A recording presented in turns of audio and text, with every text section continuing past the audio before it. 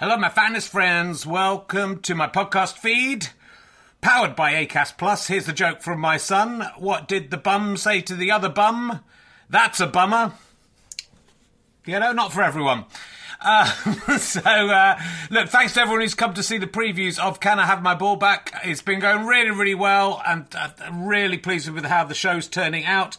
It's officially on tour now. From Wednesday, I'll be at the Leicester Square Theatre. A couple of tickets left. Lots of press coming to that one. It'd be lovely to sell out, but there are a few other London gigs not selling as well. So if you're going to come to London, maybe look up those other London gigs. And then this week, I'll be in St Albans on Thursday, Gloucester on Friday, Chorley on Saturday, which is sold out, but you can join the waiting list, and Glasgow on Sunday. 2 shows. I think the earlier show is sold out. Check with the venue, but the later show has some availability. Come along if you can. If you enjoy these podcasts and like them being free, then the great way to pay me back is to buy a ticket to a show or buy a download or a book from gofasterstripe.com. But you could just keep listening for free as well. That pays me back also. So, you know, no pressure. But I'd love to see you there. If you just know me from the podcast and don't know me as a stand-up, I'm pretty good as a stand-up. It's a good show. I think you're going to enjoy it. It's only made about 7 men faint so far. So, you know, are you brave enough to take the challenge? Let's sit back, relax, and enjoy whichever podcast you're listening to now. Ryan Reynolds here from Mint Mobile. With the price of just about everything going up during inflation, we thought we'd bring our prices down.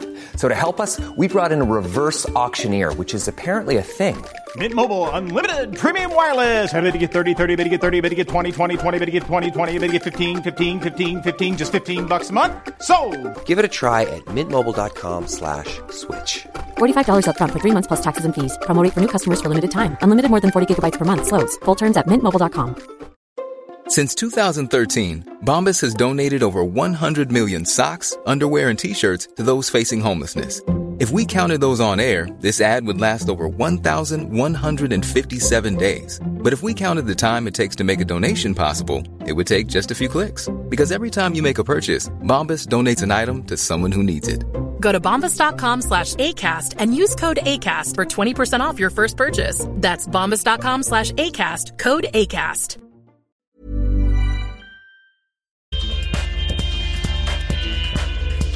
Ladies and gentlemen, please welcome a man.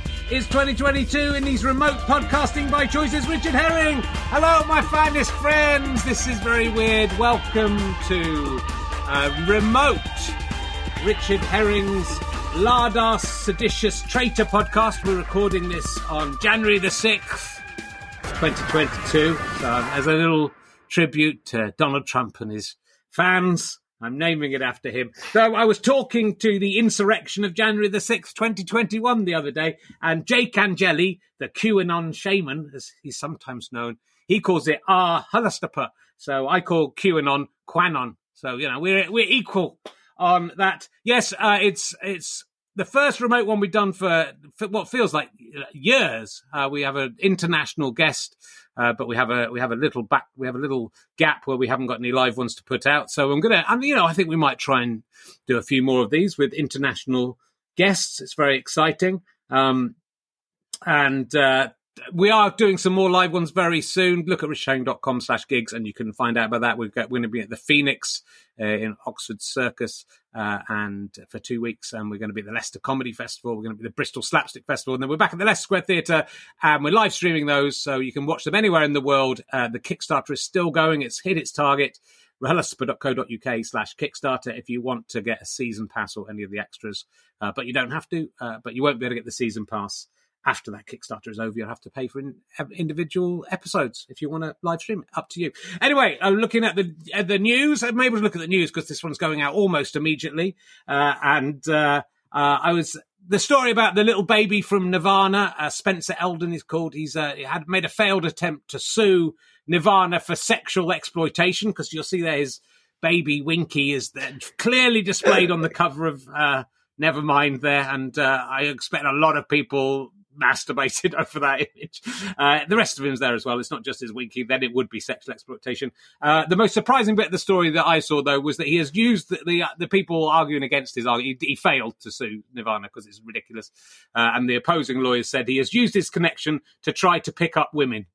which the word try is doing a lot of work there, and it's noteworthy he has never used the connection to successfully pick up a woman, because who would be into that? Do you want to have sex with the baby from Nevermind? No, mate, I don't really fancy that at all. No, wait, now he's grown up, I mean, but you've put the thought of him, by which I assume you mean you, being a baby, and I wouldn't be able to shake that now, because of your approach to this. I'll be thinking I'm having sex with the Nevermind baby while it's happening, and I'm sorry, that's not something I'm into. Good luck in your quest to find a woman who is turned on by baby dicks.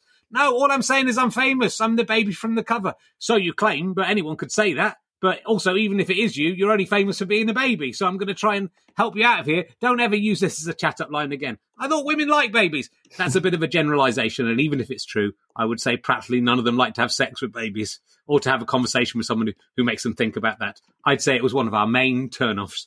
You don't know what you're missing. I'm missing out on having sex with a man whose main achievement was being unknowingly dunked in some water and who decades later has nothing else he can try and impress strangers with. Hold on, I tried to sue Nirvana for sexual exploitation. Who would try and exploit a baby in a way to get people to like them? Oh, wait, I hear it now. My bad. Just remember this. All the people you'll ever have sex with were once babies, so you're not so perfect yourself. In fact, I'm going to sue you for sexual exploitation. Anyway, there you go. There's my... Apparently, I wrote all that, and then someone tweeted me and said, apparently his actual chat-up line was, would you like to see my penis again? Which is possibly much worse than what I just imagined. The other great news, which I will just quickly look at from this week, is the 90-Day Fiancé star. I don't know what that is, because I'm an old man. Made £38,000 a week selling farts in a jar, was been hospitalised because she thought she was having a stroke. I've got the story here. I'll bring my other computer across. It's hot off the presses.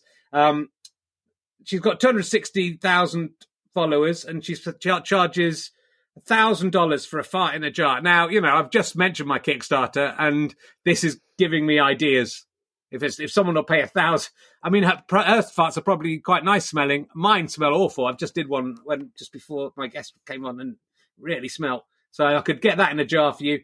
She was hospitalised because she'd been eating like stuff to try and make her fart, and then she got anxious, and then she had to go to hospital she thought she was having a stroke. She thought she was going to die. I was advised to change my diet and to take a gas suppressant medication, which effectively ended my business.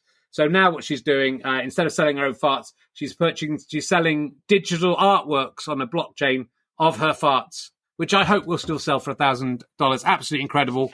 But, you know, who am I to talk after all the Kickstarter things I've put you through? And that might be next. Hope you're having a good 2002. I didn't stay up for the new year. I went to bed at 9 o'clock because we were really tired. But I was woken at about 1 o'clock in the morning. My start to the year 2002 was my son having a prodigious nosebleed. He said he needed to blow his nose, so I gave him some tissue in the dark. He blew his nose. He handed it back, and it was black, and I couldn't understand what was going on. And then I turned on the lights, and there was blood everywhere. So I don't know if that's symbolic of what's coming for 2022, everyone. Let's hope not. I hope not. Although we were having Christmas dinner, or a couple of days after Christmas dinner, and everyone was joking around. The adults and the kids were all together. And Ernie was doing lots of poo jokes and laughing, joining in the conversation. And I said, come on, Ernie, that's enough with the poo jokes. And then he kind of, like a real comedian would, suddenly he crumpled, and he said, I don't know any adult jokes, so I have to do poo jokes. He said it so sadly, and it was just the heart of a comedian. That's exactly, I mean, you know, I could have said that quite easily myself. But there we go. It was a beautiful moment, and I felt bad. So, sorry, I put the wrong thing on. Still getting used to this. That's what I want. It was a beautiful moment, and very telling. He's going to be a comedian, and he's just going to be one like his dad, unfortunately for him. Look, let's crack on.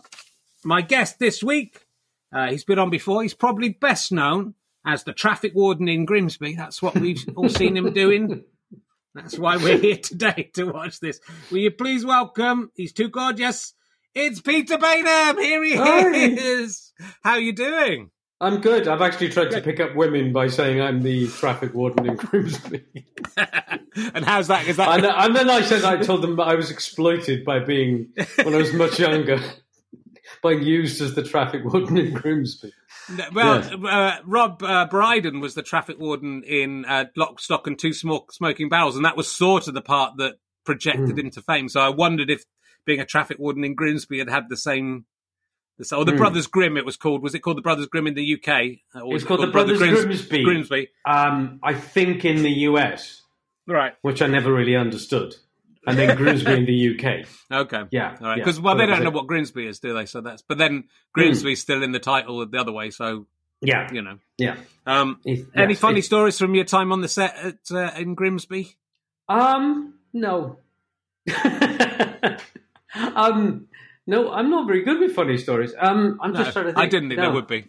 Yeah. It wasn't out of all the Sacha Baron Cohen films, that was arguably the least successful one. Have you been? Yeah, it was inarguably. It was. There's very hard evidence for that, Rich. There's more.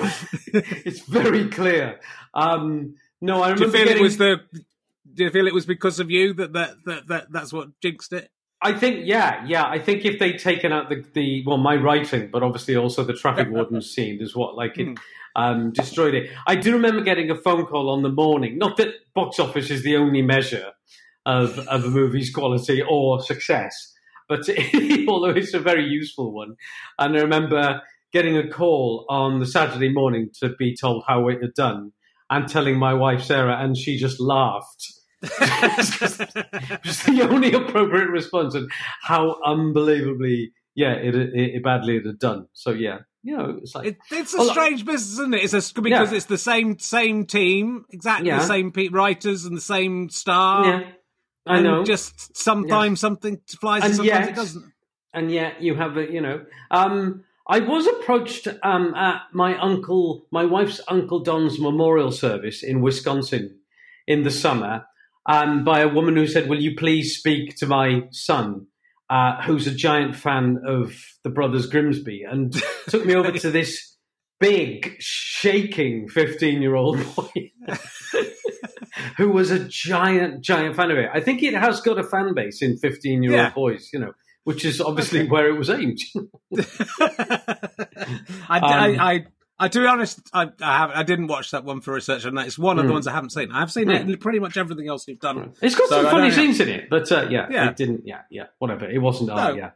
I'm not here just to pick up all the things that have gone badly for you, Pete. That's not just because I know you've got a very successful career, and I'm not just going to concentrate. Oh, I expected you were. That's what you did the last time I came on. So I've used most of them up. So I'm going to have to talk about. I was hoping you'd have done something else bad since you were last on, but I think everything you've done since you were last on has been good, unless I'm mistaken. Unless I've missed something, I think everything is actually all right. So we'll have to work out on that. What? I suppose I was going to ask you about the chat up lines, which I suppose you've almost covered. But have you had a worse chat up line than "Would you like to see my penis again?" If you're aware, did you ever try? I was never a chat up line kind of person. I don't suppose you were either. No. I was terrible. I couldn't chat anyone up. Actually, one time, I did have this horrific experience in LA before I met my wife, where I went out on a date with a woman I had a giant crush on, and I ended up in her house. Really? Oh yeah, we ended up in a gay line dancing bar, and that wasn't good. And I rented I think I was trying to go through a terrible, terrible, shameful phase of trying to seem like an interesting British man in America. My method. Well, I rented a convertible Mini. I went on this date with her and ended up back at her house and got very, very drunk. And at one point said to her, "That's right, I got bad gas from drinking too much Pacifico beer." And so I went into her toilet because I couldn't stop burping. And I went in the toilet and I was in there for about 20 minutes. And every time I burped, this is so pathetic, I flushed the toilet to cover the sound of the burp. I was very drunk. And I kept flushing the toilet. And obviously then she just thought I was having a massive poo. So it backfired. And then I came out and I sat down next to her. And I remember saying to her, "Do you think we should kiss now?" And she just went, "No." And then I remember being ridiculed by people after that. Like, that's the worst.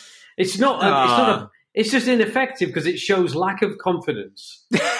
Do you think we should kiss? I don't know. It's quite charming. It's charming, but if you're not sitting opposite a woman who thinks you've got diarrhea.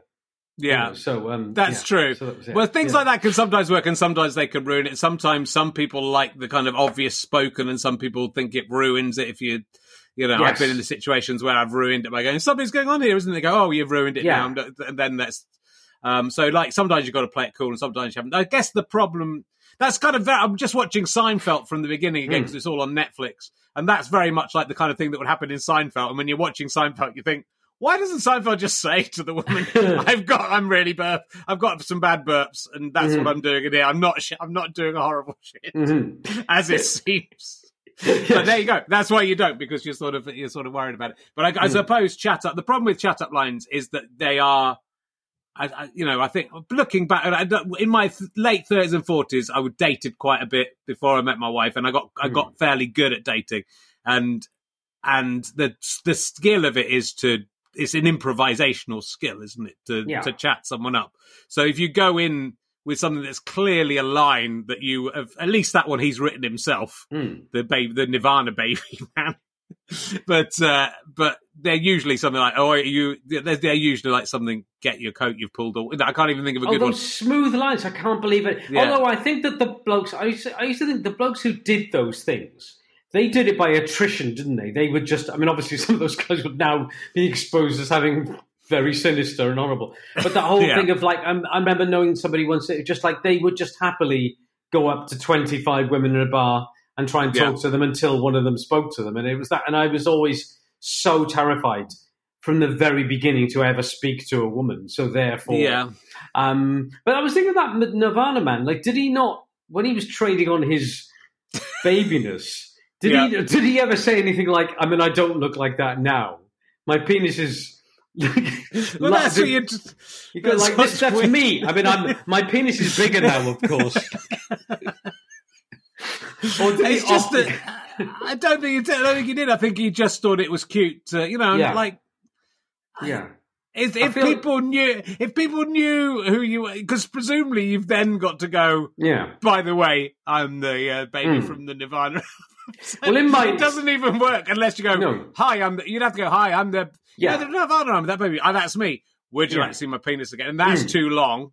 Yes. But for the joke to work, you have to explain who you are because he's not a known figure.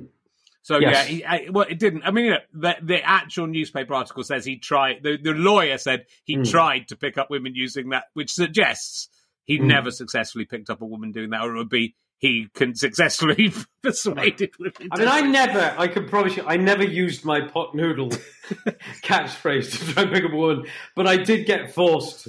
I did get forced to say it in Cardiff many times during sex. During sex, yeah, man. I got offered. I got approached during that period of my life in Cardiff by big drunk men with a pint in each hand. Those kind of blokes. So Cardiff by night guys who would just say, "Hey, Jim," and then they'd say, I might have said this on your previous book, but say, please say it again. Please, but they would say, "Good, do your catchphrase then." And I go, I'd really rather not. Say it! And I go, pot noodles, they're too gorgeous. In the voice! And then I go, and I'd have to go, they're too gorgeous! And they go, hey, have a drink! And then they'd make me, and then I go, thank you very much. And they go, have a drink. And I go, you'll have a drink! And it was like this sort of, God. But you could have used as a chat at line, if you could have gone, hi, it's me. You're even more gorgeous than a pot noodle. God, I want to get in a time machine, Rich, back to Cardiff in 1998 or whatever. You might have had to go. You might have had to go. Excuse me, have you seen the pot noodle adverts with the little guy? That is actually me, and I just want to say you're even more gorgeous than a pot noodle. Yes. I'd like to slurp you up with a fork. Yeah, and then that would now come back to haunt me, wouldn't it? I was once in a nightclub with our mutual friend Jez Simmons. Yes, around that time, and there was a man, and I got that. You know that weird time when you got recognised, and you're not massively famous, but you're getting recognised a bit. And And I got recognised more for that, just because it was on the telly all the time. And some man kept looking across at me in a nightclub. And I then, eventually, his mate came over to me and said, excuse me. And I went, and I was ready to go, yes. And he said, my mate says you're looking at him. And I thought, oh my God, I was actually subconsciously looking for somebody to recognize. Tragic, you know. And then I had to explain. No, I didn't explain. Yeah, anyway. Yes, I never used my pot noodle fame. To seduce women or to... Well, you got some free drinks out of it but not... Yeah. That was... Yeah. They were sort of forced on you, the drinks. They were, yeah, they were. So, you know. So there will be no sewing pot noodle. Well, talking of Jez Simmons, let's talk about this first of all. Because Jez, who I just know as your mate from the pub in Balham, though is a successful comedy writer, writes for lots of panel shows. Buzzcocks. You and he are doing a podcast together, which is excellent. So how does this... It's called Brain Cigar. I do recommend it if you haven't heard it yet. Are you only able to do that when you're in the same country, or are you doing that when you're apart as well? Because it sounds like you're in the same country. We've done things apart. I mean, we did a Christmas special, but then in the actual series, we recorded a load of stuff in London, and then shamefully forgot to make the show, and then we kind of like edited it, and then did that remotely. But then we ended up having to record little bits and conversations and links that we hadn't got at the time.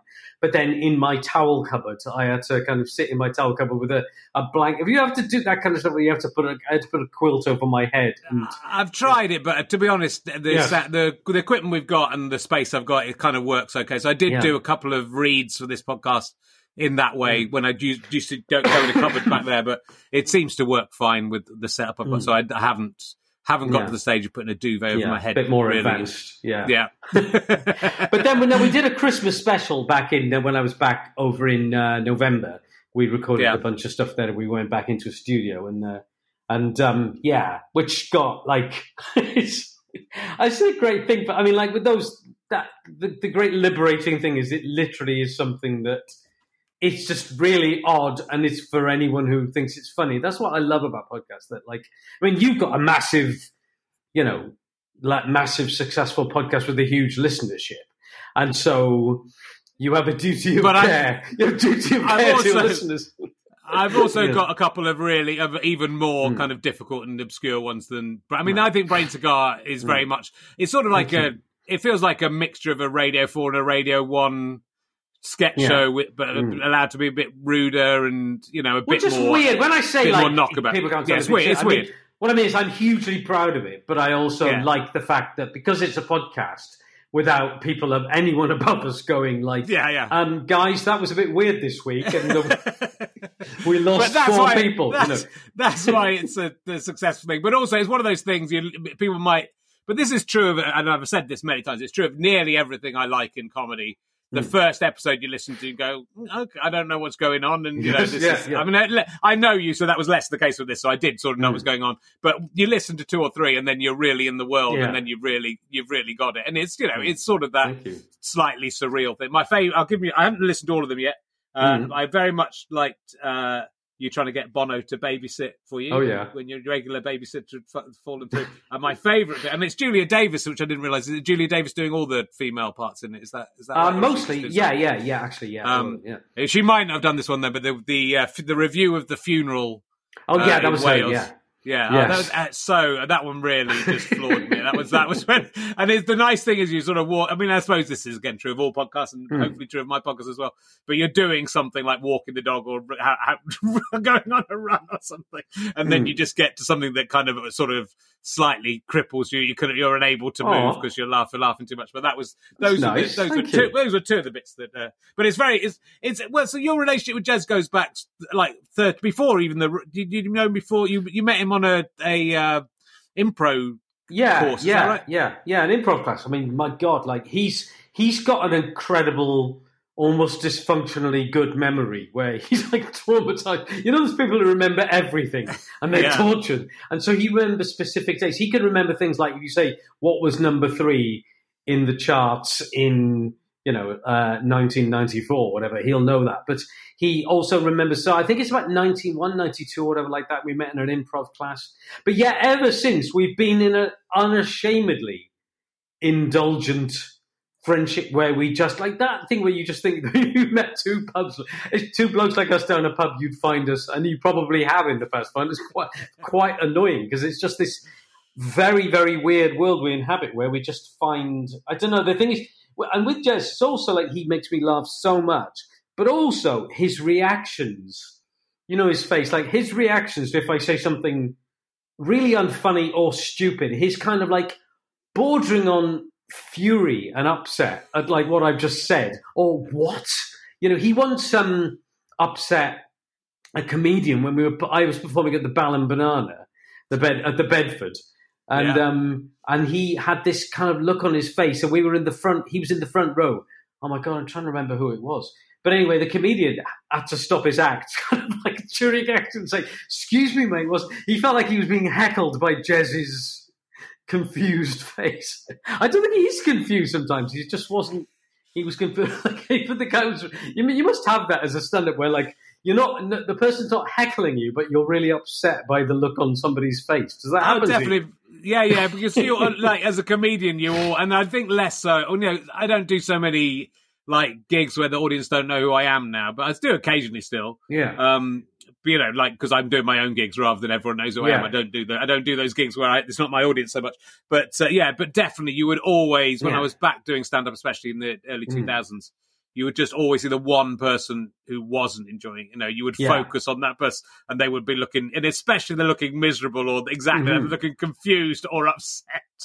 Or just and there's every chance they're just pissed off because they've had an argument with their partner, or because a horrible day. If you're in that position, it must have been and they're not massively enjoying the act, and you learn to leave it. There was a point where I didn't, like, again when I came back in 2004, there was one where a woman was really enjoying it, and then I think I started I started doing some jokes about babies, and this woman suddenly wasn't laughing anymore. Right. And that was very noticeable. Well, she was offended. No, I think something bad had happened to her. But we didn't get to the bottom, So, but then I couldn't leave it, and I was sort of trying to get to the bottom of it, and I was trying to go, well, you can't laugh so much at everything else, and then it's not, it's just a stupid thing to do. I'm getting in bottom of this baby thing, but tell me, what has gone on in your life? It's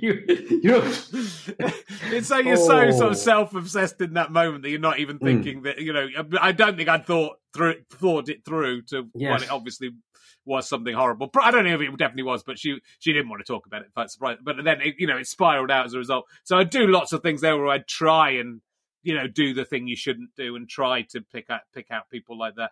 But it's not. But I think again, as I've got older, and especially once I've had kids, the idea of trying to even bore, I used to do stuff where I tried to bore the audience, and I kind of feel like. I don't feel like if it's your one night out this month. And it's there's just some, we're of mortality now. There's just someone trying to irritate you. I won't watch a film when movies it's so bad it's good. I think life's too short now. I read loads of reviews. I don't want to waste precious 2 hours.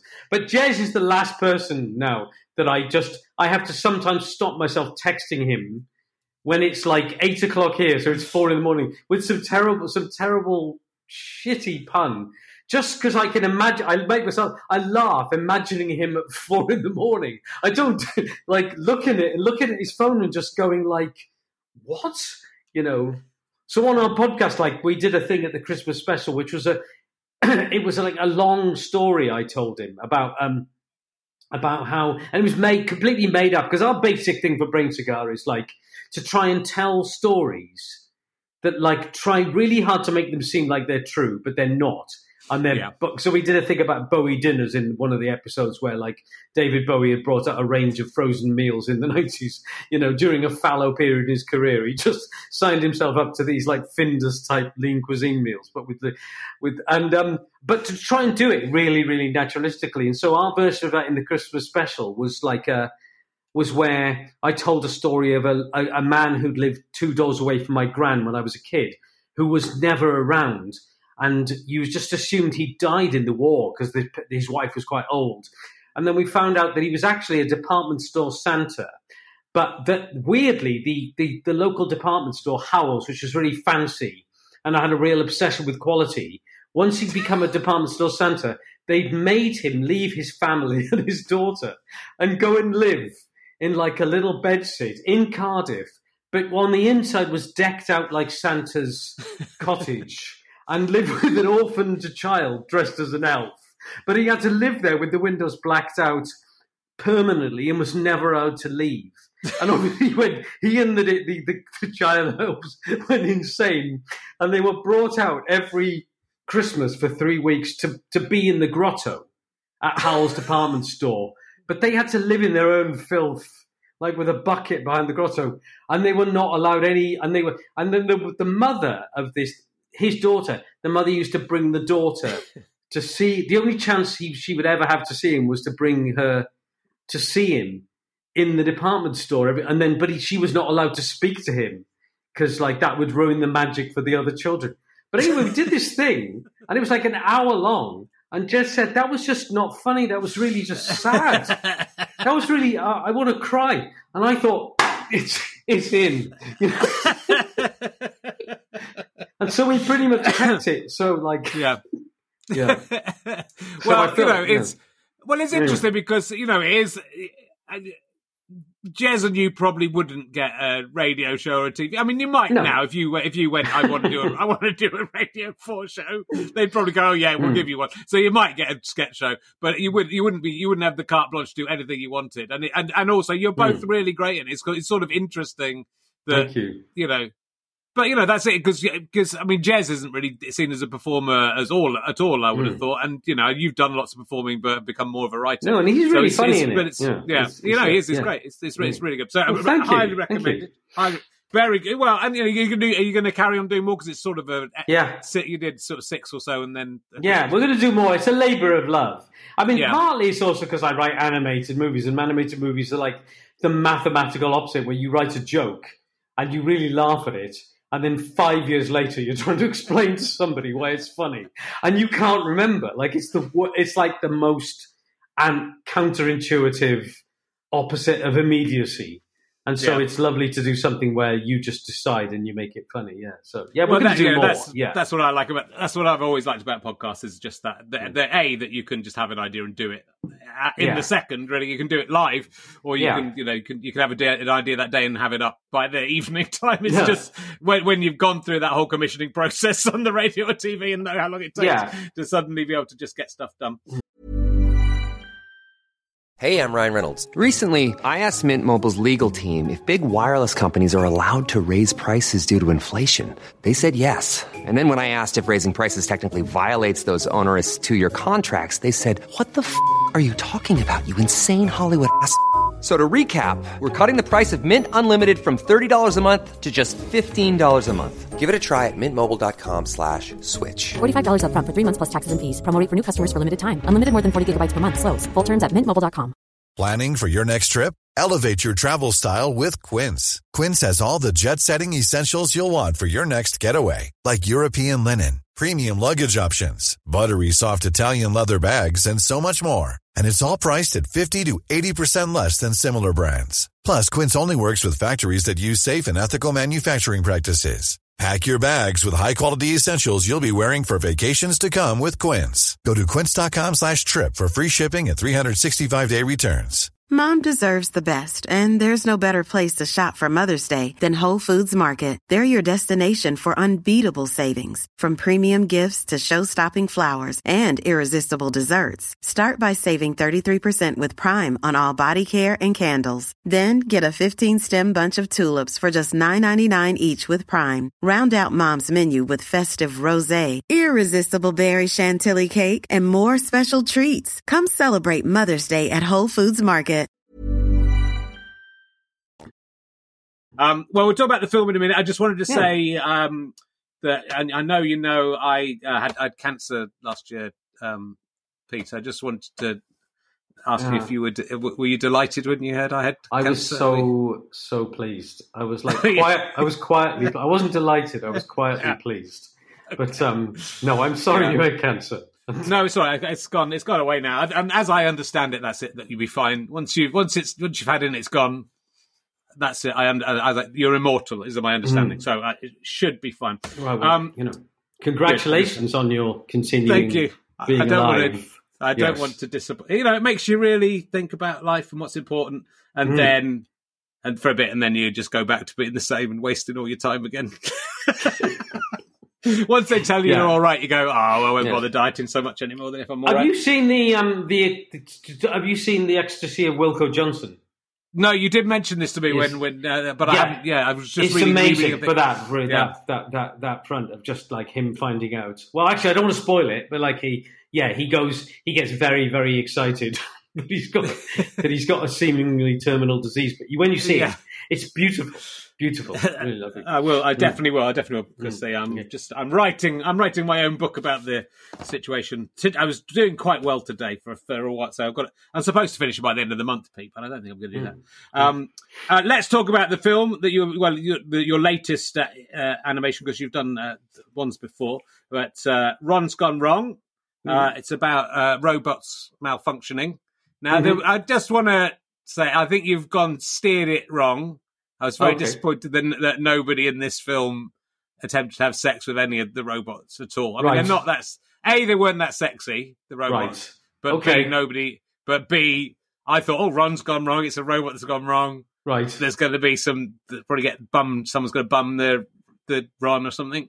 When you say like I went in the wrong direction, it feels like I went in the wrong direction for you specifically. You can't write a film about robots. You are the first person who's given. Is it that just? I'm going to have to give it 3 stars out of 5 because whilst I enjoyed the set pieces and the robot comedy, I think it failed on a robot sex level. I just don't think it's realistic that in the whole of that film, nobody would try and have sex with one of the robots. But again, they are an egg-shaped robot I don't think there's any kind of access area. There's there's a charging port somewhere, but I don't think that would be, Well, that's you designed the robots. You could have put a vagina in there. You could have put an anus and a vagina in them. I didn't. I had no part in their design. But I mean, okay, they're very smooth. I mean, I don't know. But again, this assumes that robots are primarily, or you're feeling that you feel that robots are largely there as sex dolls. Not just that, but that was definitely part of it. And also they're all teenagers as well. They're absolutely. They'd be trying to fuck them. So I don't know why you didn't put that in the film. Okay, all right then. That's all I'm going to say. All right, I'm fairly confident I do think I know why we didn't put them in the film. It's that it would be insane.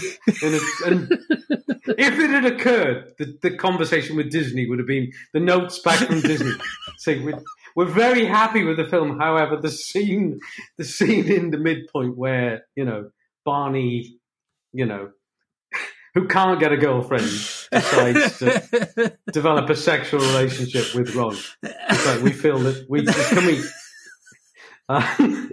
It just could turn a bit. It could be quite dark. You could have just a dark bit in the middle, just a bit of light and shade. That's all I'm saying to you. It's very funny. It's very charming. It's a lovely story about friendship and how we can get lost in our devices and how maybe. I guess but you wanted him to get a little. You wanted him to be more lost in his device. But apart from that, do you think it would be? Do you think it's cheating? I've asked you about Frankenstein before, but I'd never asked. Do you think is it cheating in your relationship if you would have sex with the robot, Pete? If you're happily married now, but if you had sex with or your wife had sex with a robot, would you feel that was being unfaithful, or do you think that's? I think that would be fine. Yeah, and that in no way is implying that I have had sex with a robot. Okay, sure. I mean, you had to when you were researching the film. You surely had to look into every aspect of what robots can do. I tried to convince them. Yeah, I tried to convince Disney that as researching the film, I have to fly to Japan for 3 months to one of those factories that make those companies that make those incredibly realistic, but still terrifying. Women, humanoid kind of things, yes. but they said no. No, okay. Look, it's maybe you're right. Maybe thinking about it, you made the right choice, but I think again, that implies it was a choice, though. That there was that we sat there and we said no, and then we took the robot sex scene card down from the wall and sadly put it in the bin because we didn't. Yeah, I mean, all right. Well, thank you that you feel we made the right choice. Good. Well, I'm not. I'm a viewer. I've never written a film, and but I've watched a lot of films, so I feel I am an expert on it. Okay. And are you connecting it to the movie? What's the what's it called? The one with Oscar Isaac. With the dancing, when they dance with there's a sexy dance he does with a robot. That one. I'm not. I'm not. I just am obsessed with. It's just a running joke. Robots. Okay. So I just did that for the. It's really, you got an amazing cast, and is that? Thank you. Is that something that, because it's a British made film, right? This is a British film. You and Sarah Smith, who used to produce Lionel Nimrod's Inexplicable World and The Harpoon and all of our radio shows in the 1990s. She set up a company with other people, and you and her wrote this film. And so it's a British film, but you've got quite a lot of a mixture of American and British stars in it, or mainly American, really, isn't it? Yeah, it was like I think it was like co-financed, and it was like made. It was distributed by Disney, but it had like Olivia Colman and Rob Delaney and lots of brilliant people in it. Yeah. And Zach Galifianakis. Yeah, when you're writing, are you at the point where you think I'm expecting to get those people to be in it, or is it still a nice surprise when they say yes? No, still, I don't know why I haven't developed any confidence. I wish I could, but that and then I wouldn't have to use my pop noodle catchphrase. But no, you see, whenever like this, before you cast anyone, if you say, right, like if somebody says, well, what about Zach Galifianakis for the robot part? Like I always feel like really embarrassed and like, what planet am I on that you would think that one of those people would be in your movie? It just always feels like embarrassing, like somebody's filming this secretly and then they're going to just, that the whole movie has been, the commissioning of the movie has been a cruel prank. Maybe it was. Could be. They've taken it a long way to do that. No, it's really exciting. Like when Olivia Colman agreed, like what? It's amazing. Well, she's so busy as well. I suppose it's as an actor, I guess animation is sort of a slightly easier job. I guess it's in time wise at least, so it's easier to fit it in. But it's how long? How many days does Olivia Colman work on the film that you've worked 5 years on? Oh my God, I don't know. Like, Olivia Colman, if you're listening, I've worked a lot more hours than you. She just waltzes in, does your funny jokes, waltzes Would it be out. counterproductive to me to attack her publicly on the podcast for not doing as much work as I did? She could have done some of the drawings. She could have drawn the robot, couldn't she? She could have had the decency to come to a couple of sessions. But no, I don't know. Not. I mean, they'd probably do maximum, probably about a few weeks. I mean, but they're really, they're really brilliant. Very nice, Yeah. Very good. Yeah. And cool. Our first session with Zach Galifianakis, he was on Zoom because it was in the middle of the pandemic, and he had to fly somewhere, and he had terrible food poisoning, and it was the first time I'd ever heard, met or spoken to him, and we were like on one Zoom, and he was on another Zoom somewhere. And he was quite grumpy. And even though he had terrible food poisoning, I remember thinking, he's quite grumpy. Never meet your heroes. And then the next session, he was really nice. And I thought, oh, God, I felt bad, No, that's really nice. That's how it goes. When you see those things on Twitter every now and again when someone will go, who was name the people who were nice and nasty when you met them in real life, And there'll be lists of people. And I've seen myself, one of them came up when I was both mentioned as being someone who was really nice in real life and someone who was terrible in real life. But I was searching my own name, so I couldn't really say anything about it. Yeah. And but like one of them said, I used to work in Selfridges and somewhere in Notting Hill, and Richard Herring came in and but he wouldn't, and I was so, because I thought I'd never behaved badly in Selfridges. I was just really trying to think. And I was really tempted to you could just be in a bad mood, like you're in a shop and you might be ill and you might just be in a bad mood. Or it might just be that he went, hey, and I just went, or didn't hear or something. But I was so tempted to tweet him and say, "What? I don't mind. You don't like me, but what did I do that was wrong?" But like, if you were talking about seeing someone the one moment you meet someone in your life, you don't know what's going on in their life, or they might not be ready to talk to you. So, like, to make that snap judgment about whether someone's a good or a bad person. I had a confusing thing a couple of years ago when I was back living in Britain doing the movie, and I was with my daughter Neris, who was, she's probably like 5, and we were just about to get on the tube train. And when I come back to Britain, I hardly ever get recognised now. It's hardcore, apart from, it's a long way from my pot noodle glory, Rich, when it was 2 times a day at times, But now, if I'm in UK, on an average, I might get once every 6 months when I was back there. I remember getting on a tube train with my 5-year-old, and I was about to get on, and this man ran up, and I was on the train, and this man ran up and he was on the platform, and he said, like, "Are you Peter Bailey?" I was like, and Neris now tells this story all the time, but like, he ran up and he said, "I'm a giant fan. Can I get your autograph?" And I was so like in the moment of like, wow, oh God, I got recognised. And I was quite pleased just because it's so rare. But I got a little bit distracted, and I now think I could easily have got off the train, and I have nightmares of thinking, what if I got off the train to sign his thing and the doors had shut and I'd never seen my 5-year-old daughter again? Because she wouldn't have. I nearly cried sometimes. I think, fine, do you ever do that? Like, this is a random thing of like, think about if you accidentally left your tiny child on a train, and then I then go straight to how would they feel, and then I start actually crying. Then And I think a lot about moments where I've nearly done something that would have been life changing for them, right, and haven't done it, and then I think about when my son was very little, we had like a harness, and I didn't use it that often. And so he was sitting in front of, he was sitting in front of me on my chest. Yes. And just one time we were getting in the, just loading up the car.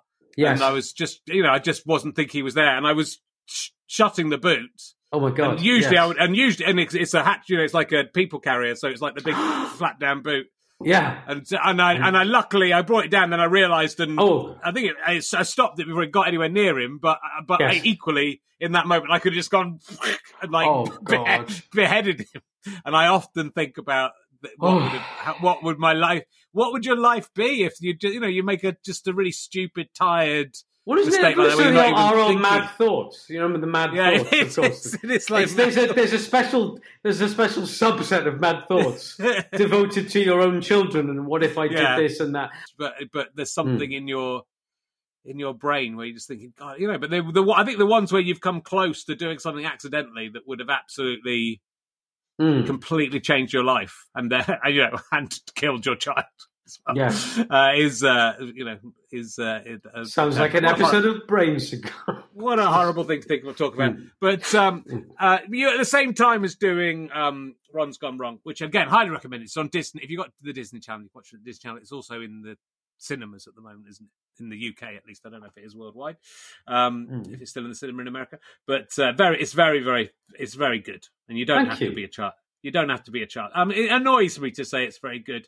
And also, you nominated at the same time as writing that, you were writing for it. You got another Oscar nomination for your work with Borat. But I heard you on another podcast talking about Borat's subsequent movie film, and the man called it Borat Subsequent. He kept on calling it, but he kept on calling it. It's the word subsequent, not in American.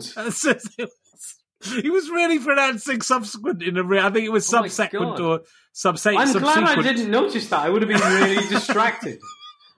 Do people in America have the word subsequent? Yes, I did this. I just don't. God, I want to find that out. Is there any way to research that? Go online and go, because you to go online and go, who was the man who said? Find it for you. Yeah, because you can basically find out anything on the internet now, can't you? Yeah.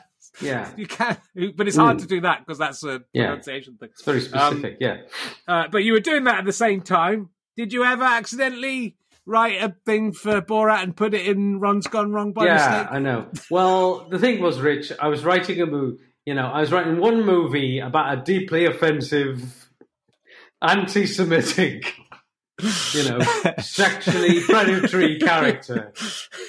And the other one, of course, was Ron's Gone Wrong. Do you see how I upended your expectations? I did. You did upend my expectations. That is my favourite structure of joke, by the way. I mean, I don't feel above that structure of joke at all. Do you? The old.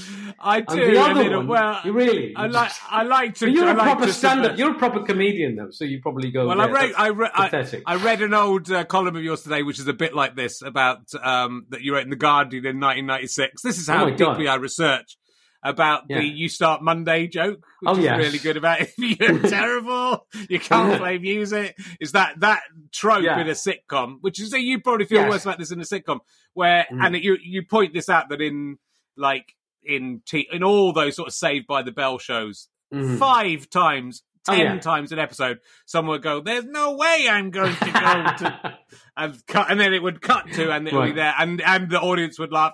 The same, and it was the same joke 5 times. But the "You Start Monday" was one you were. It's funny. My 8-year-old Neris, the other day, we were watching a movie, and she spotted it in a movie. We were watching some movie, and she said, "Oh look, and she loved discovering." She said, "They do a thing where they say, 'There's no way I'm going to play that song in my underpants.'"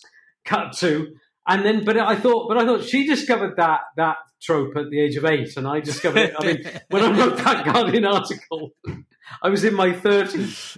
So she's way more advanced as a comedic mind than me. I did think that's my girl, and she now loves her. She spotted one way ahead. We were watching Chan-Gi, The Legend of the Ten Rings, the other day, which is quite fun. Have you seen that? It's quite fun. And she spotted them doing that in that movie way before the rest of us. And I thought, I was very proud that she spotted comedy structure. Yes. Anyway, but so it's sort of. I mean, that's the nature of writing an animated film. I guess that it's taking so long that you have doing to do other things at the same time. We did have, which I have said. I'm sorry if I've said this on other things, but we had a really weird time when we were filming Borat, and I was away filming that on location or in a Airbnb hiding nearby, not actually on set. But when he was filming a scene at a right-wing rally where he got up on stage and sang an offensive song about the Wuhan flu, and I was in an Airbnb nearby, but we were doing a voice session with Jack Dylan Grazer, who plays Barney, at the same time. And it was really weird. Like I had my Zoom open, and I had 2 screens open at the same time, and it was just nuts. I was trying to say, "Oh yeah," and but I didn't ever go say, "Yes, I think he should be more anti-Semitic." Can Jack be more anti-Semitic in his portrayal of Barney, please? And then Borat, can you be more lovable? So I was interested in that. So as the writer of that, because it's so much of it is spontaneous and dependent on what's happening with the other people, what's going on in the situation. But I was wondering if whether you just wrote a load of possibles or whether you were there at the time. So you're sort of there watching it, and are you able to talk to him and we're normally there. We're there a lot of the time, but we just couldn't be there because it was the middle of it was at the height of COVID. So we were it was God, what was it was really in the thick of it. So he does do in a situation like that, he'll do the scene, and then he'll go into a huddle, and then he'll get in contact with us and say, "Have you got any other thoughts? Or should I do that again?" And the usual answer is no, get the fuck out of there.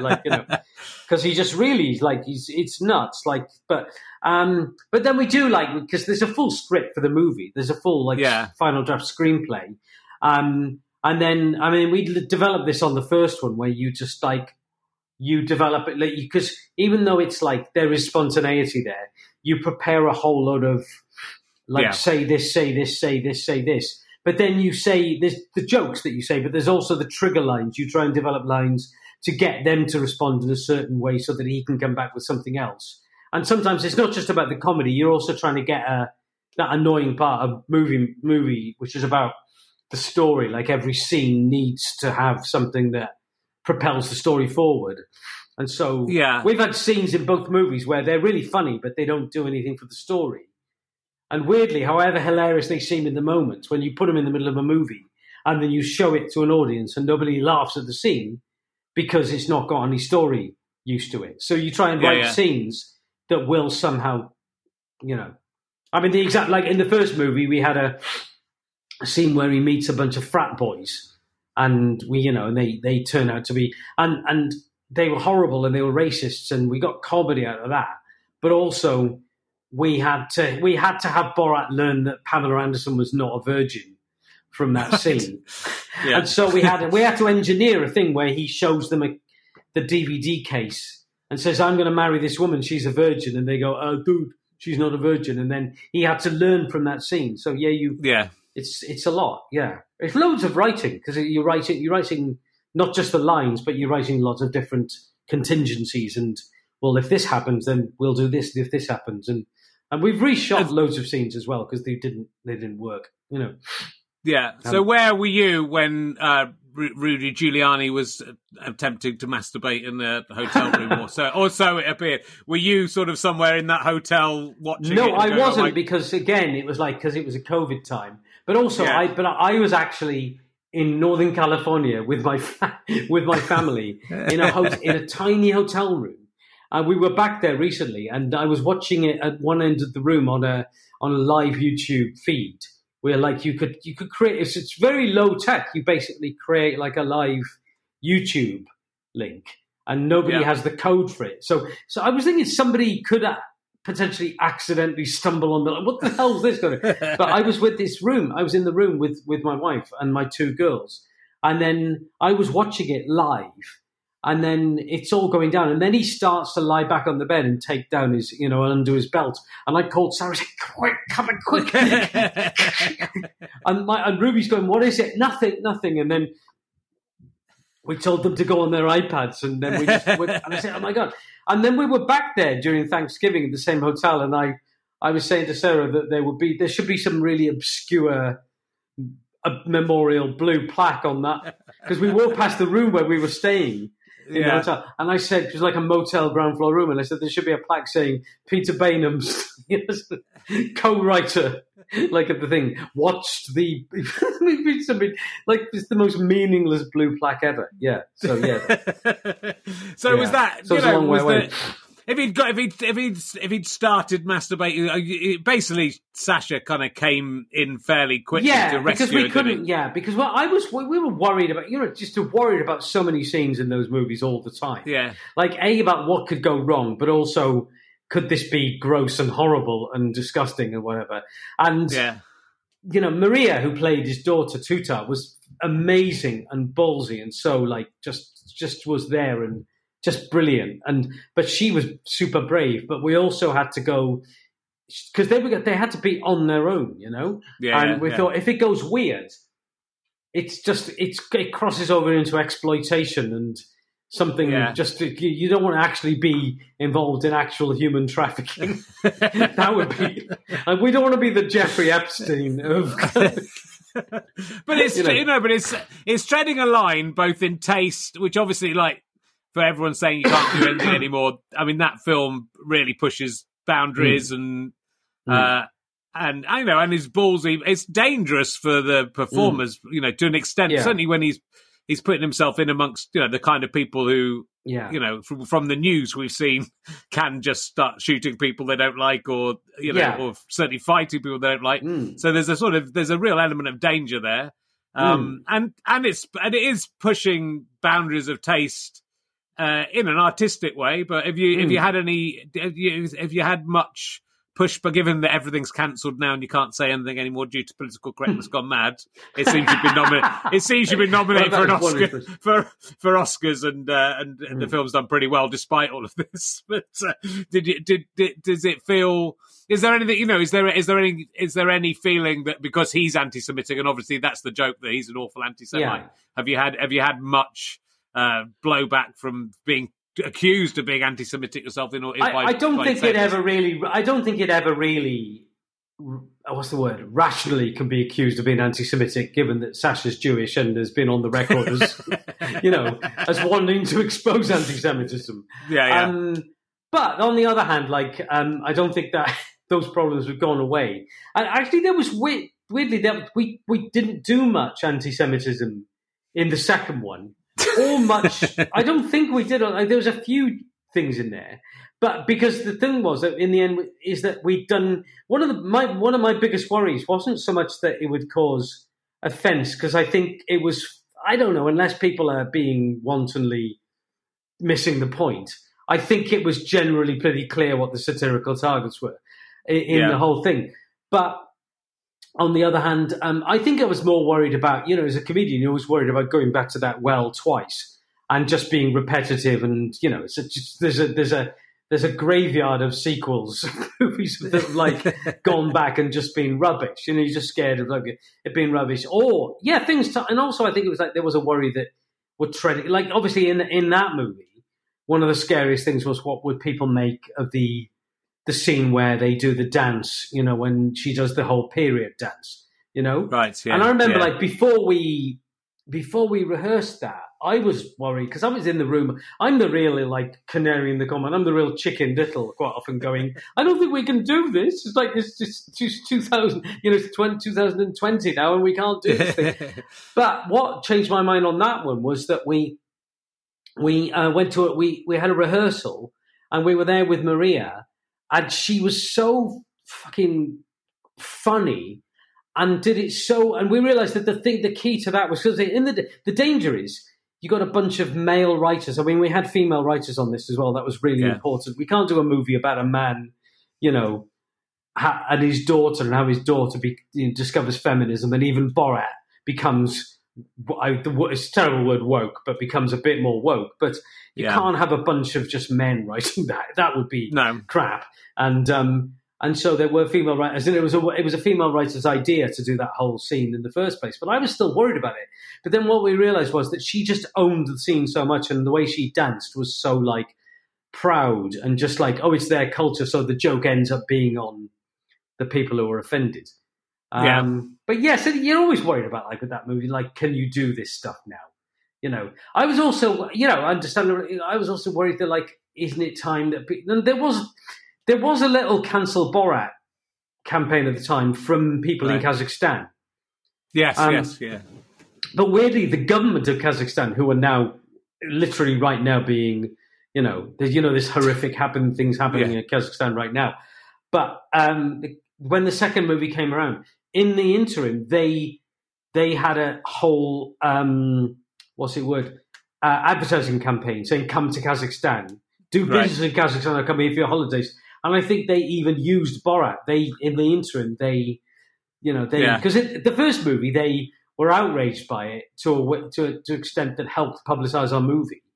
But you've got to be aware of that it is also it's another culture, and we're in a time now where, understandably, you've got to be careful about any cultures, Yeah, I think it does. But it's challenging. I think it's great because it's challenging, and it's and that's interesting. It's sort of, but it's interesting. It's good that it's nominated for Oscars. I'm not saying it shouldn't be nominated for Oscars. I saw the film Bad Trip. Have you seen Bad Trip? I haven't seen it. Is that the Eric Andre? No. Yeah, I really love it. I really love it because it's the same. It's the same sort of idea. But he basically goes out and shows how nice people are by doing stupid things, and then people help him. And you kind of think, they're two very different films, and they're two very different approaches to it. But that sort of joyously life-affirming, funny film without any political intent would never get nominated for an Oscar, even though I'd say it's as fun. I'm not saying it's better than Borat, but I'm just saying it's different than Borat. It's sort of, it's kind of hard, I don't think, to do, as a comedy writer, to do gloriously, absolutely just laugh out loud, funny stuff that doesn't necessarily mean anything. That stuff never gets nominated for the big Oscar awards, does it? Comedies, it's almost seen as like this inferior thing, and Yeah, of like course. and it becomes high. And if it gets close to being serious, then maybe Yes. it can get some awards. Yeah, I know what you mean. Just Spinal Tap is one of the greatest films ever made. I don't think it maybe won some awards, but I doubt it did because it wasn't really successful for a few years later. But it's sort of weird to. It's weird that I think. But as a comedian and as a comedy writer, being funny is the hard. Being serious is kind of easy, right? Yeah, of course. Yeah, and the funny writing thing a film about Nazis is easier than writing a film about a robot that you don't even have sex with. No, I get annoyed every year. But like, did you see the movie? Did you see the Adam Sandler movie called Uncut Diamonds, Uncut Gems? No, I haven't. That's one of the rare ones I haven't seen. It was just started. Brilliant. It was really brilliant, and I think he should have won the Oscar for best. It was like, but I do think there was some subconscious. There was something going on that, like, I don't know. Some people just probably thought, well, he's Adam Sandler. He does all those Adam Sandler movies. Yeah. And I think there was something that he just didn't get there for that. I saw a movie last night with my family called Coda.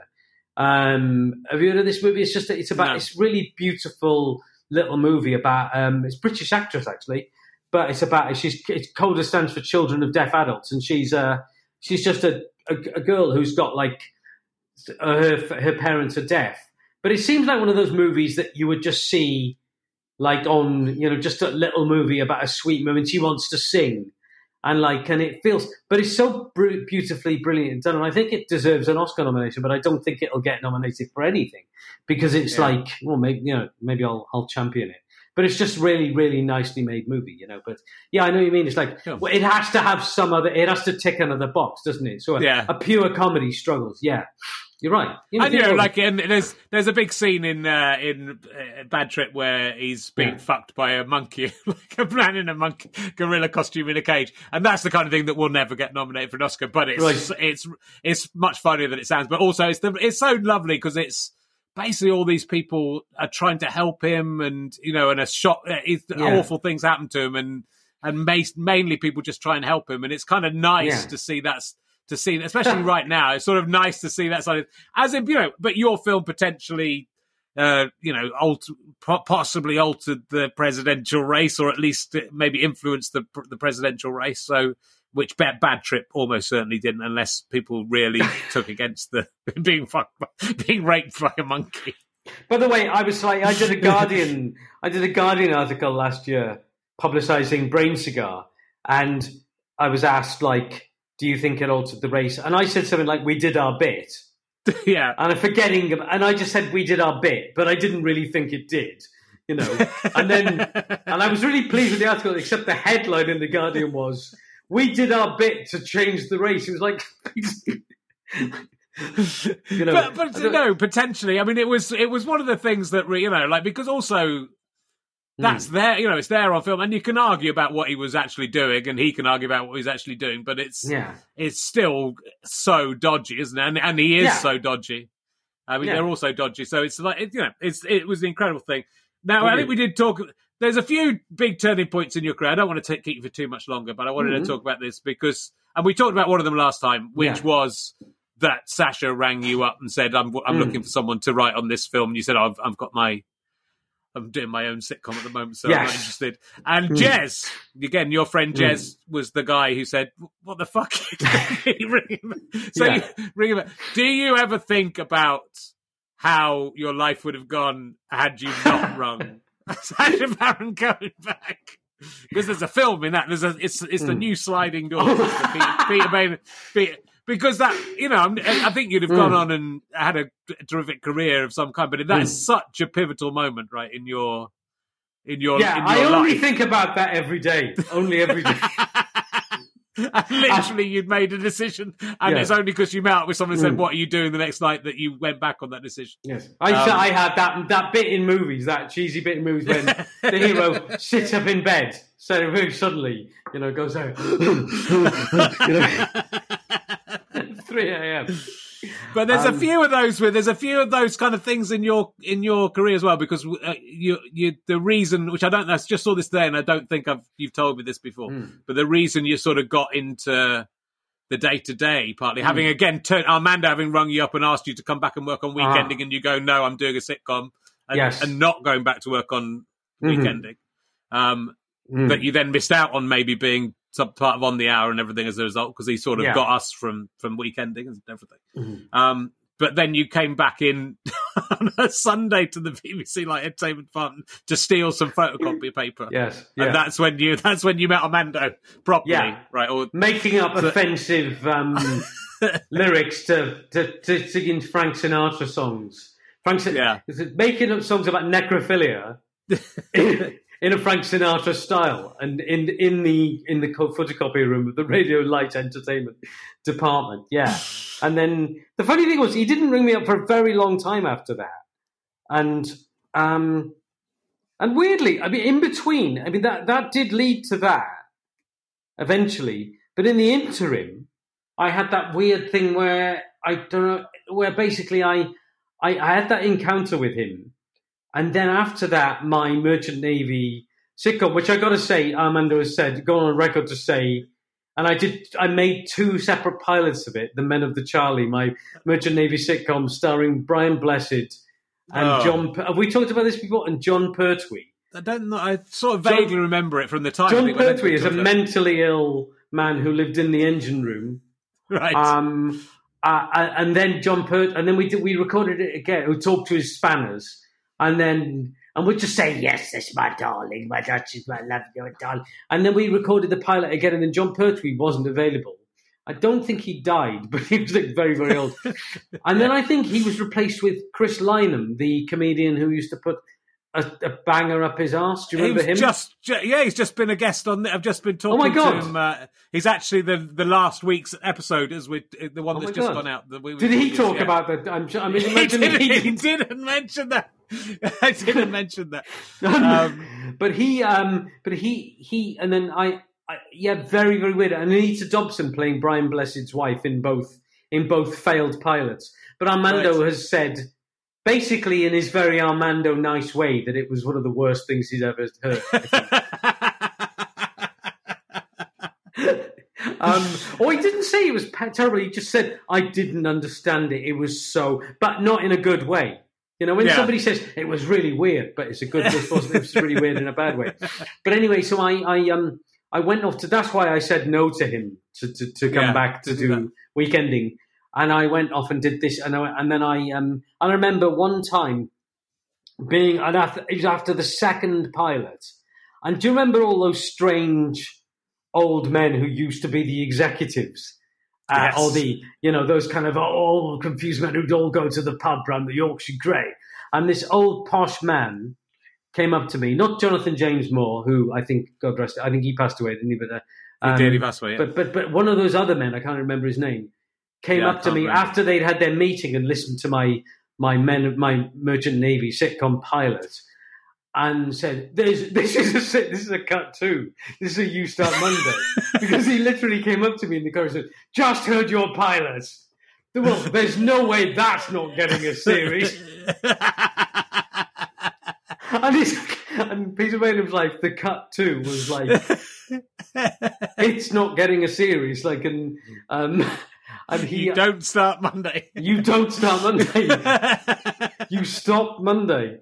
And then, but in the meantime, I'd run up a lot of debt, and I'd done things like The Harpoon with Sarah Smith and Julian Dutton, and I'd done this, and I'd quit Weekending, and I had like about £5,000 in debt, which was a lot of money in those days. Yeah, Rich, was. I'll have you know, and still a lot of money. Still a lot of money. And I was very poor, and I had a job.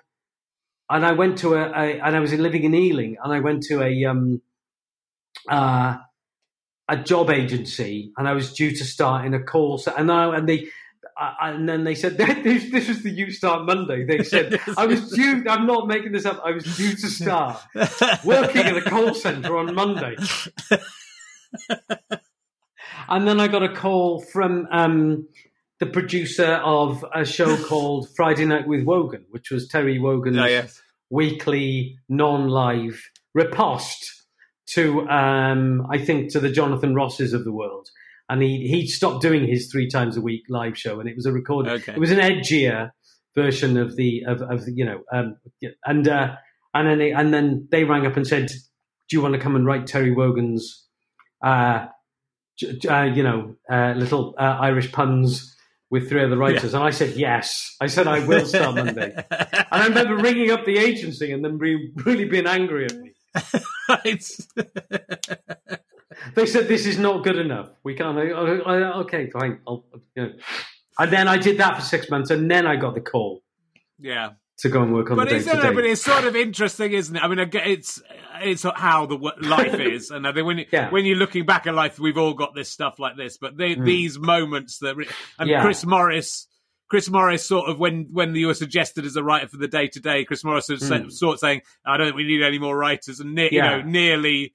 Who you would then go and work on it with as well, So if he'd had that, if he'd gone, we don't need this guy, then would I hate? Would those Chris? Things really upset me because you find with those things like it. There's been loads of others like where I used to be crippled by that because I used to think if I don't do this thing, because I look back and I go, so many things are like chance encounters.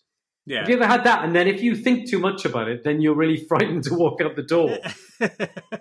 Well, you sort of just realise that you only have to change one thing. Yeah.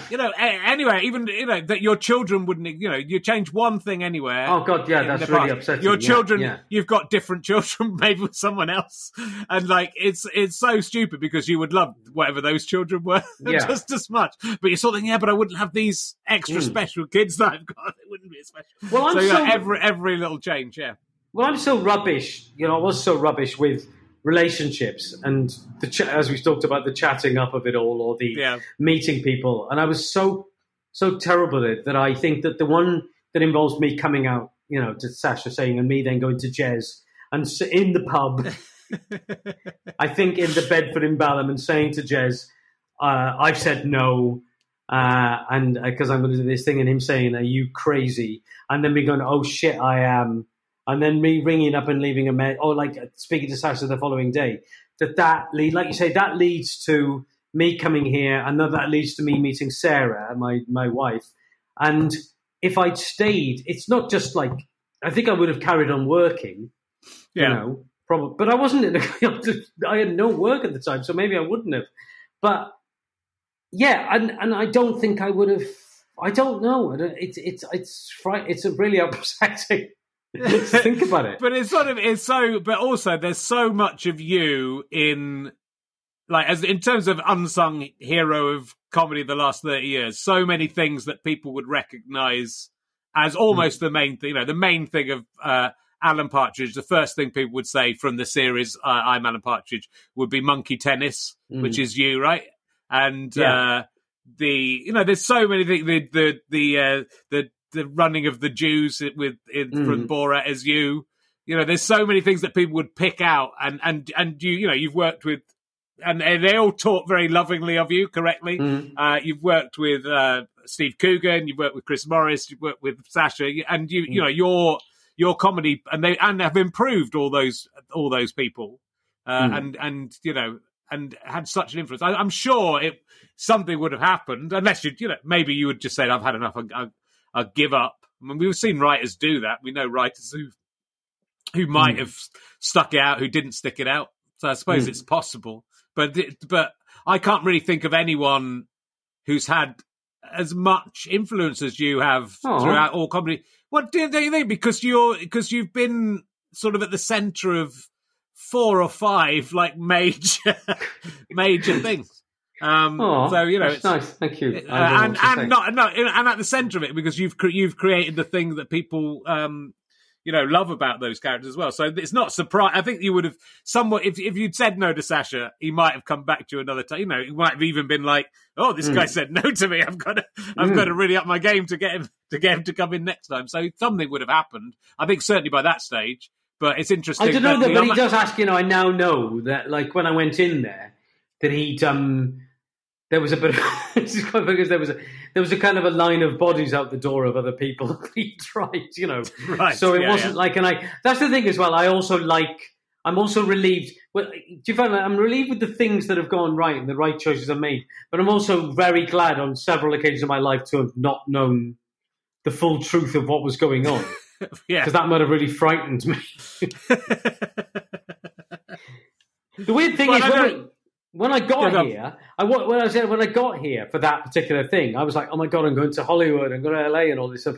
And I got here and he'd broken his foot and the director had quit. I wasn't told any of these things.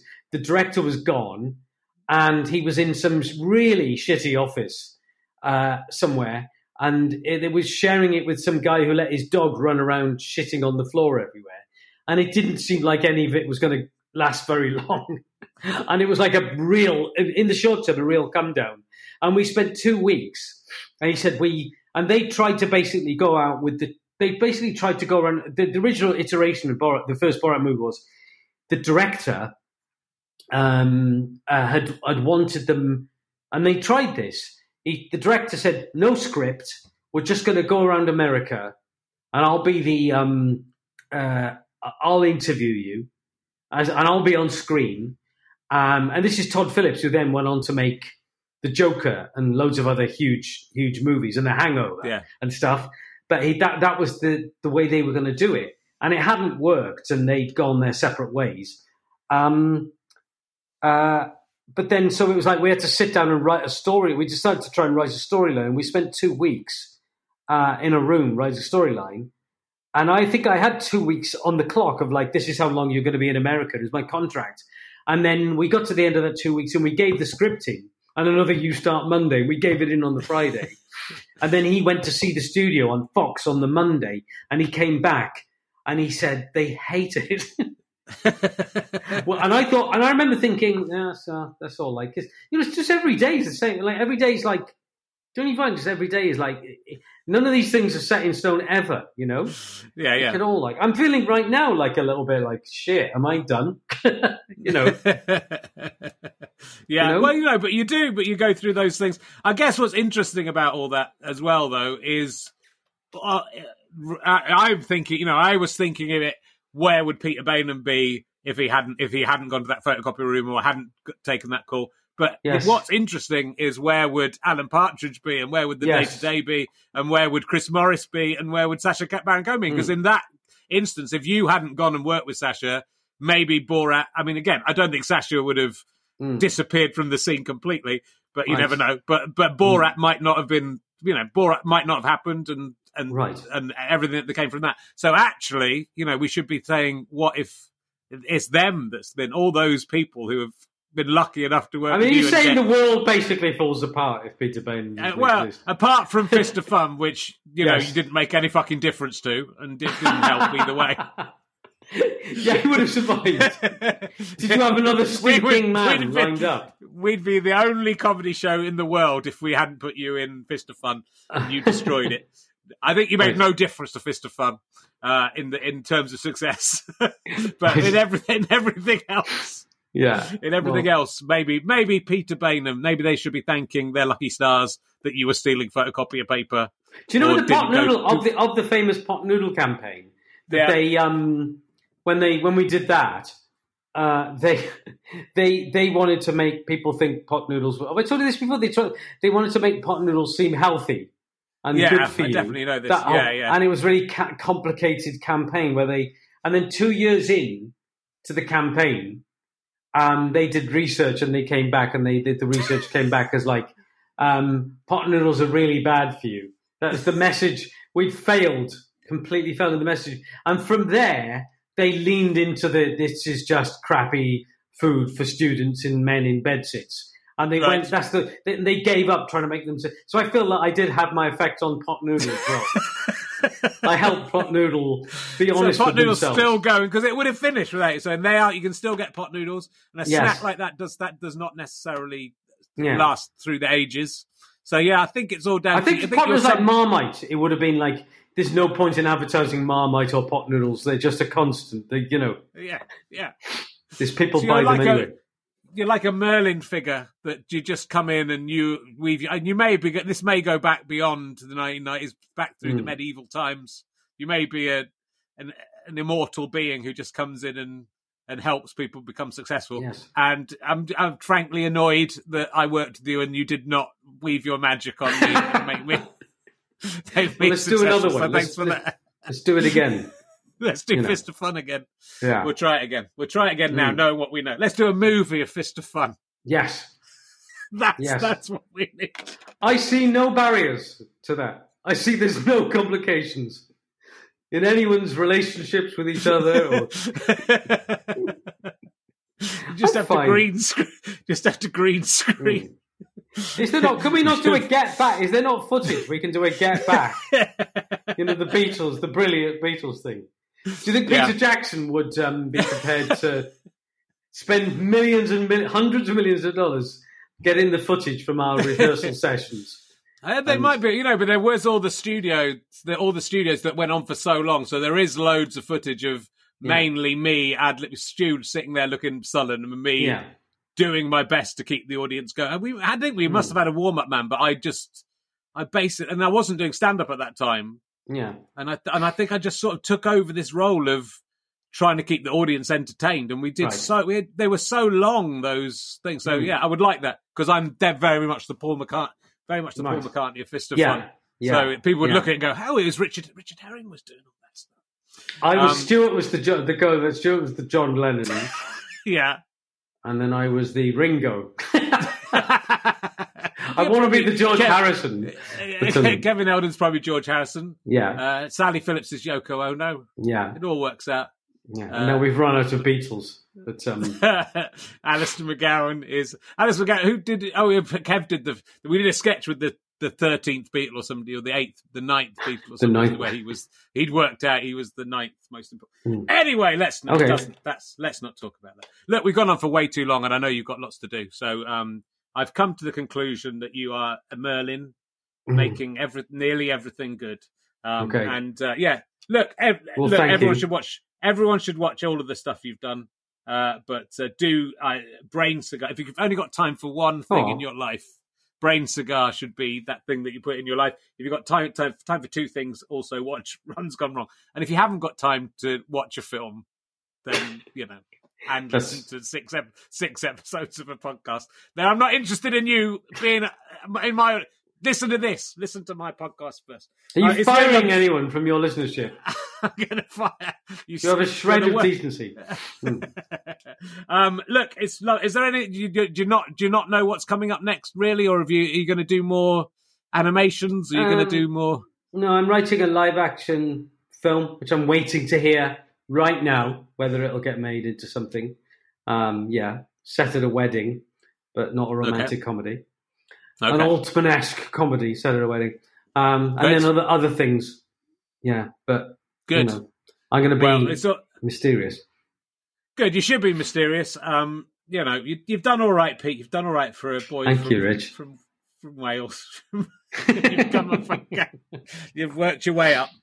And, but also it is true that you, that... And you? It is, well, but you were in the Merchant Navy. I know it was a mistake, but you were in the Merchant Navy. You could have gone a very different way in your life. I was always wanted to do comedy, and and had. I mean, I'm more. I guess I didn't have much more of a leg up. I was a headmaster's son, but I was, it was at least a possibility. Whereas I think you're a working class lad who's found your way to Hollywood. I wasn't working class. There's a long story behind my dad and his.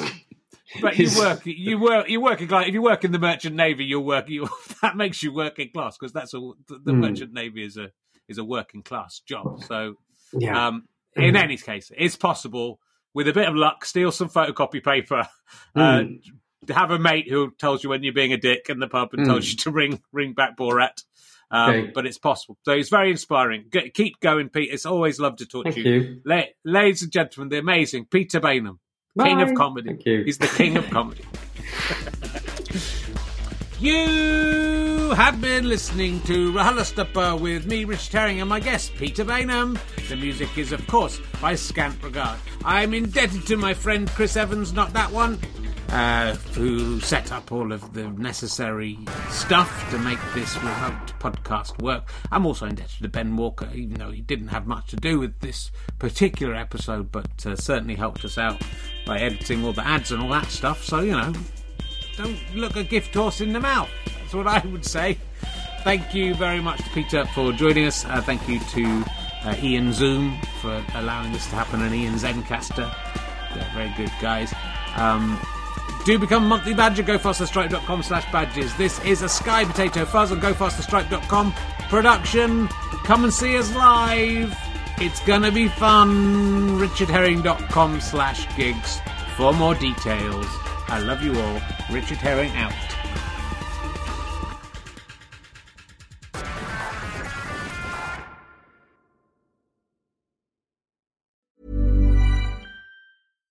Hi, I'm Daniel, founder of Pretty Litter. Cats and cat owners deserve better than any old-fashioned litter. That's why I teamed up with scientists and veterinarians to create Pretty Litter.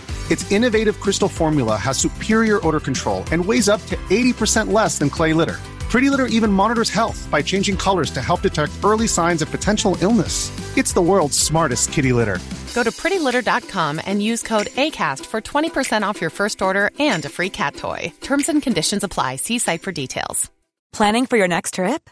Elevate your travel style with Quince. Quince has all the jet-setting essentials you'll want for your next getaway, like European linen, premium luggage options, buttery soft Italian leather bags, and so much more. And is all priced at 50 to 80% less than similar brands. Plus, Quince only works with factories that use safe and ethical manufacturing practices. Pack your bags with high-quality essentials you'll be wearing for vacations to come with Quince. Go to quince.com/pack for free shipping and 365-day returns. Okay, I have two new obsessions that I need to share with you. Impress No Glue Press-On Manis and Impress Press-On Falsies Lashes. Trust me, these are getting ready game changers. Both require no glue, so there is no damage to your natural nails and lashes, no mess, and no annoying dry times.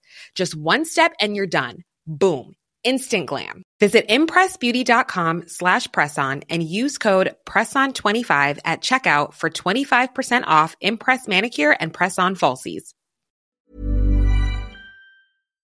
Thanks again for listening to the podcast. RichardHerring.com/ballback/tour or RichardHerring.com/gigs for all of the information on the tour. GoFasterStripe.com for lots of downloads and books and lots of fun. Thanks for listening. Go and listen to another one. Tell your friends about the show. Tell your friends about the tour. I love you all. I'm out.